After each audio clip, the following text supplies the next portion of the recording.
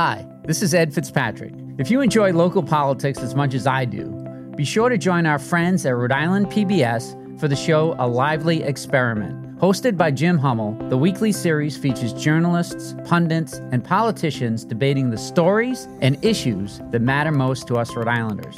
Tune in to A Lively Experiment and be part of the conversation. Fridays at 7 p.m. on Rhode Island PBS and wherever you get your podcasts.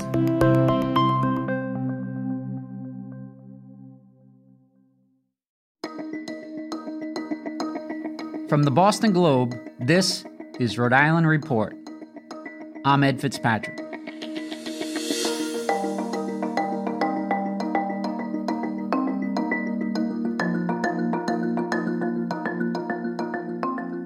Welcome back to the podcast where we bring you big conversations from our very small state. A place that has formally announced high-level transmission of the coronavirus once again. Between Friday and Monday alone, the state announced more than 450 new cases of COVID-19. And the state's 7-day new case average is the highest it's been since May. The CDC is urging people to mask in areas with substantial or high spread, even if vaccinated. And while some states and cities are re-examining requirements, Governor McKee hasn't changed his tune. As of now, there is no broad requirement for vaccinated Rhode Islanders to mask indoors.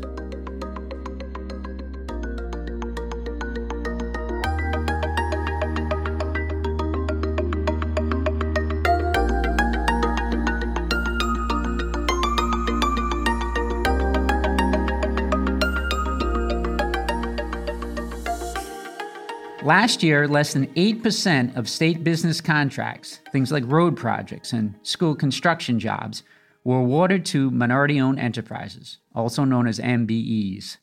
That's below the 10% marker promised by the state and could mean a hefty loss of potential income for minority-owned businesses already struggling to keep up with white-owned competitors. My guest today wants to change that. Representative Karen Alzate is the chair of Rhode Island's Legislative Black and Latino caucus. This group of legislators is calling for accountability from the state and asking them to make good on their promises to minority-owned businesses. A look at the goals of the Black and Latino caucus with Representative Karen Alzate after a quick break.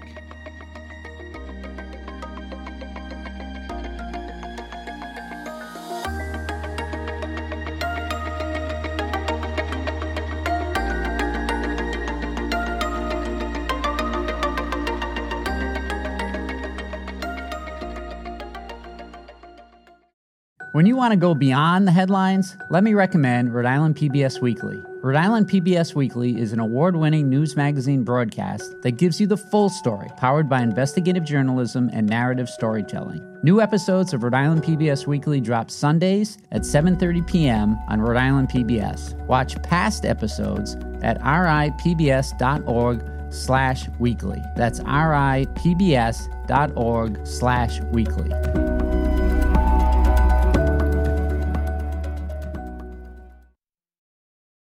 Representative Karen Alzate was elected to the State House of Representatives in November 2018. She's a Democrat who represents District 60 in Pawtucket. She's a member of the House Education Committee and the House Labor Committee, among others. Earlier this year, she was elected chairwoman of the Rhode Island Legislative Black and Latino Caucus, which has been in the headlines, calling for the state to meet requirements for awarding contracts to minority-owned businesses. Representative Alzate, thank you for joining us here today. Hi, thank you for having me. Hey, to start with, can you tell us a bit about the first time you ran for the Assembly in 2018? Yeah, so I was born and raised in Rhode Island. My parents migrated here from Columbia in the early 80s. I'm first generation. I went to our public schools. And now I'm older and, I finished all my education, I think. And I started to see so many things in our city that I used to enjoy as a kid just kind of like disappearing or buildings being torn down and, things weren't happening. And so I started to get involved because I'm getting to the point where I'm paying taxes and, you start to see and realize like you're paying all this money and nothing is really happening in the city. So I majored in political science at RIC. And so I started to notice like the lack of representation for people of color in the city. And little by little, it was really awesome to see, people I grew up with or people that I knew from the community, like Representative Tabone who ran.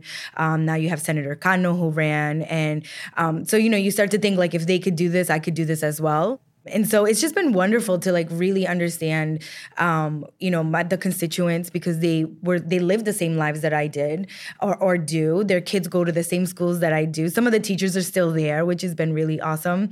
And so it's just nice to represent the city that I live in and that I grew up in. You mentioned your parents immigrated from Colombia, and they were able to send you to college. You went to Rhode Island College for undergrad, and yes. You went to Roger Williams yes. for a master's degree. Yes. And has that shaped your focus on education during your time up at the Assembly? Absolutely. When I was doing my master's, I realized that I didn't have many teachers of color growing up.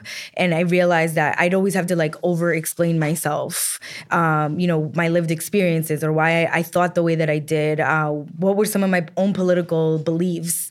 And so having a teacher of color during my master's program just made that so much easier. And so I was raised to believe that education is power, knowledge is power. And so I kind of I take that with me everywhere I go. And now in the General Assembly, even more so. As the leader of the Black and Latino caucus, you recently pointed out that Rhode Island law requires that at least 10% of the value of state contracts goes to minority and women-owned businesses. And, that can mean big business for people of color. Yet, the state has only met that mandate twice in the past 6 years. The state waived that requirement during the pandemic. So what are you hearing from minority business owners about this? So this isn't new, right? Like this is something that we've been hearing for a really long time. What I'm hearing about it is from, our school's construction. That's a huge thing in our state. And so I know that a lot of our MBEs really want to be able to be partners in that, right? And so absolutely, big shout outs to Chairwoman Williams and Representative Giraldo and Senator Cano and Arcano. And the rest of the caucus who have really been like pointing this out and how important this is. That's a good example of the school building projects because there's going to be a lot of school building projects across Rhode Island in the years ahead, including the Assembly just gave Central Falls approval for bonding for a new high school. Absolutely. And that's going to be very important in Central Falls, right? Yeah, it's going to be huge for Central Falls. It's a city that I love as well. And, our communities definitely need bigger and better schools. Our population is not getting any smaller. If anything, it's growing, especially the Latinos. And what better than to learn in a better school? And you have all these outcomes when you go to school and in a great building and all of these things. Morale for the teachers, students want to learn. You get new technologies, which, you can't be mad about that. So the minority businesses should be part of those projects. Absolutely. Is the point you're making, right? 100%. They should be a part of every single project that we do in the state.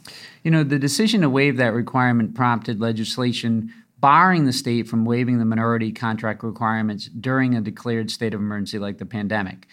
Governor McKee didn't sign the bill, but he let it become law without a signature. And in the transmittal letter, he said he was concerned that it could categorically limit the state's flexibility in a declared state of emergency. What do you say to that? I don't think that's true. I have to disagree. I think that in a state of emergency, just like we saw with the Department of Health, we need all hands on deck. And for some reason, exclude, maybe not purposely, one group of people, or actually, no, I take that back. Purposely to, exclude MBEs. It doesn't make any sense to me. It's really what it is. In a state of emergency, whatever the emergency is, everybody who is able to help needs to be on board.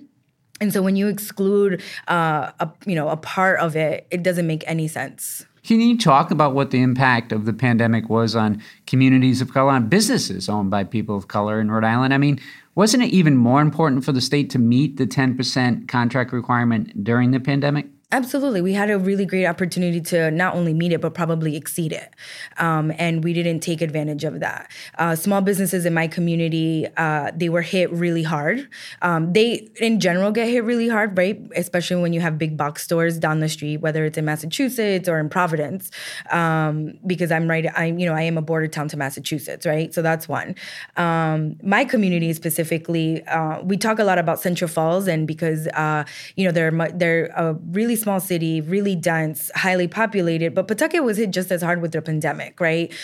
People couldn't go to work. One part of my district actually got hit really hard, and nobody really talks about that. And so trying to make sure that people were able to pay their rent, were able to stay healthy, multi-generational. We talk about that, right? We talk about multi-family homes. They were hit really hard. And so when you exclude one group of people from being able to work during an emergency, it's not something that sits right with myself and obviously my colleagues at the state. So, that law is in place now, but it's rare to have a state of emergency. Isn't there a larger problem with compliance with the requirement for the 10% of state contracts going to minority businesses? What more needs to happen? What could be done to enforce this? So that's something that the caucus and we discussed. Like, what is it? What's the penalty that we can add to this, right? There needs to be something that really puts MBEs in the forefront and WBEs. There's no penalty right now. There's no penalty for not meeting that.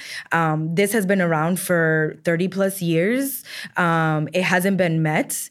And we can't continue to allow this. There's some barriers to MBEs not being winning these bids or whatever have you, right? But these are also these are also barriers that the state could actually really help with, right? We know that MBEs are much smaller, and we know that they don't have the capital to front the money for some of these big projects, and so they need the states to really be on top of these payments. Yeah, you point out this law goes back how long? What year was it passed? So I think it was 1986. 86. And what was just to point out, what was the goal? What was it trying to address? Yeah, so it really was trying to address what we're trying to address now. And this is ridiculous, right? So a little bit of history from Chairwoman Williams is Senator Metz had tried to put this in because minority business enterprises were coming up or were here, right? And they wanted to be able to take a piece of the pie, right, for example. And there was nothing in place saying that we had to include them. And so when Senator Metz put this legislation in with other senators, they also added the Portuguese, a minority, to this. And so what happens is, if history serves us right, we know that Portuguese people are not necessarily minorities the way that many of us identify as. And so what happens is you end up giving a lot of these MBEs projects to Portuguese-owned businesses. And then they say that you're meeting the quota. But in reality, you're not, because a lot of it, they're much bigger contractors or subcontractors, whatever have you. And then the real MBEs, they're not the ones being awarded these projects. So that was proposed this year, right? What were some of the changes proposed this year to the Minority Business Enterprise Program? Yeah, so one of them was make sure that we meet the 10%, right? The other one was making sure that we wanted to actually, instead of 10%, we move it up to 25%, right? And so that's difficult because we're not even meeting the 10%, right? And then also taking out Portuguese as part of the minority group. And so there's a lot of pushback because of that, and totally understandable because they would be losing out on these bids. However, they do not belong in this category. Yeah, and that didn't pass didn't pass this year. Yeah, this year's General Assembly is the most diverse in Rhode Island history, with 21 people of color in the 113-member legislature. While I'm sure individual legislators have different priorities. What would you identify as the top 3 legislative goals for the Black and Latino caucus? Yeah, so that's such a great question. So we had a really good year. We passed the source of income bill, right? So that's a huge Explain one. That has to do with housing discrimination. Absolutely. So if you have a lawful source of income, you can show that you can pay for the rent through a lawful source of income. They can't, no landlords can discriminate against that. Yeah. That's talking about if you have Section 8 vouchers, if you have Social Security, if it's taxable income, really. Right. So that's huge because we know that there is a big myth around the fact that if you have Section 8, you are a certain kind of population that people don't like for whatever reason.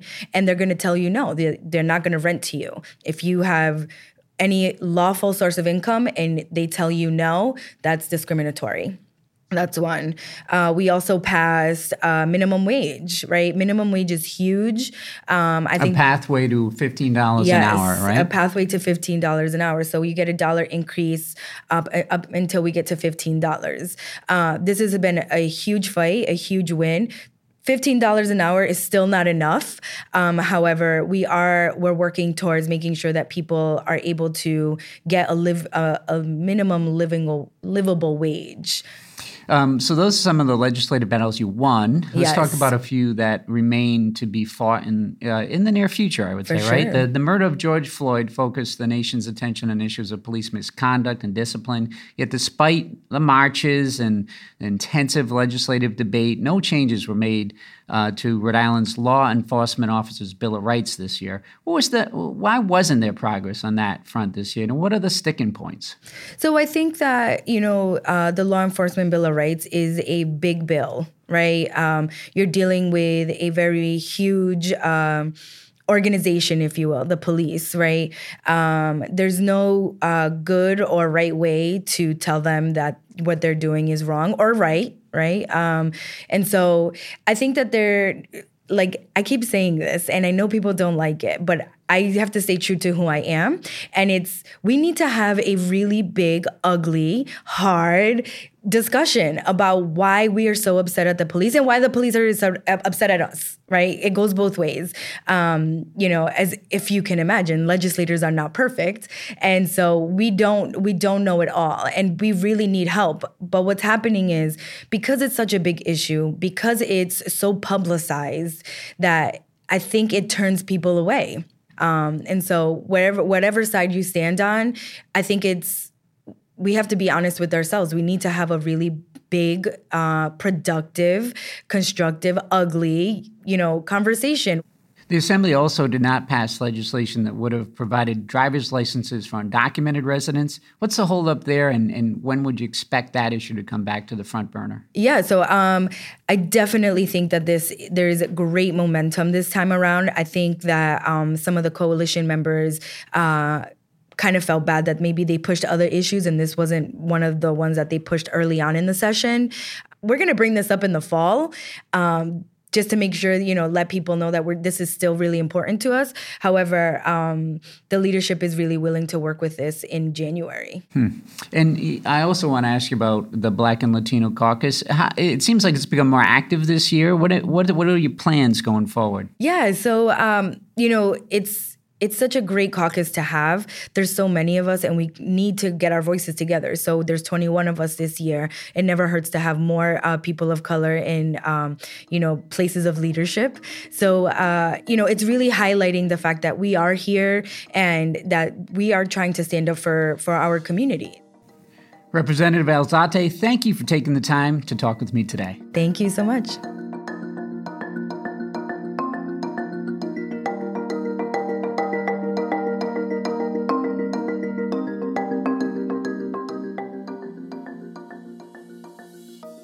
Here are a few other stories you should check out this week from Globe, Rhode Island. The state attorney general has declined to release body camera footage captured during the arrest of 3 teenagers last month. That's despite pressure from local politicians and activists. 2 police officers have been accused of using excessive force and suspended from duty with pay. The investigation is still ongoing. Amanda Milkovitz brings us that report. Catch Dan McGowan's latest column where he interviews former state representative Moira Walsh and two-time Senate candidate Jennifer Douglas. He talks with the pair about their latest project, a podcast that he says is a mix of State House gossip, the occasional policy explainer, and plenty of unfiltered opinions. And while you're with us, check out Alexa Gagas' latest on Ocean Biomedical, a Brown University bioscience spin-off that plans to go public. Find all these stories and more at globe.com/Rhode Island. That's globe.com/Rhode Island. Rhode Island Report is a production of the Boston Globe. Today's episode was produced by Caitlin Harrop, Carlos Munoz, and Scott Hellman. Audio mixing and mastering this week by Marissa Ewing of Hemlock Creek Productions. Our music is from APM. Got a tip? Have someone you think we should talk to? We'd love to hear your ideas. Send us an email at rinews@globe.com. And if you like the show, do us a favor. Leave us a review on Apple Podcasts. I'm Ed Fitzpatrick. See you next Thursday.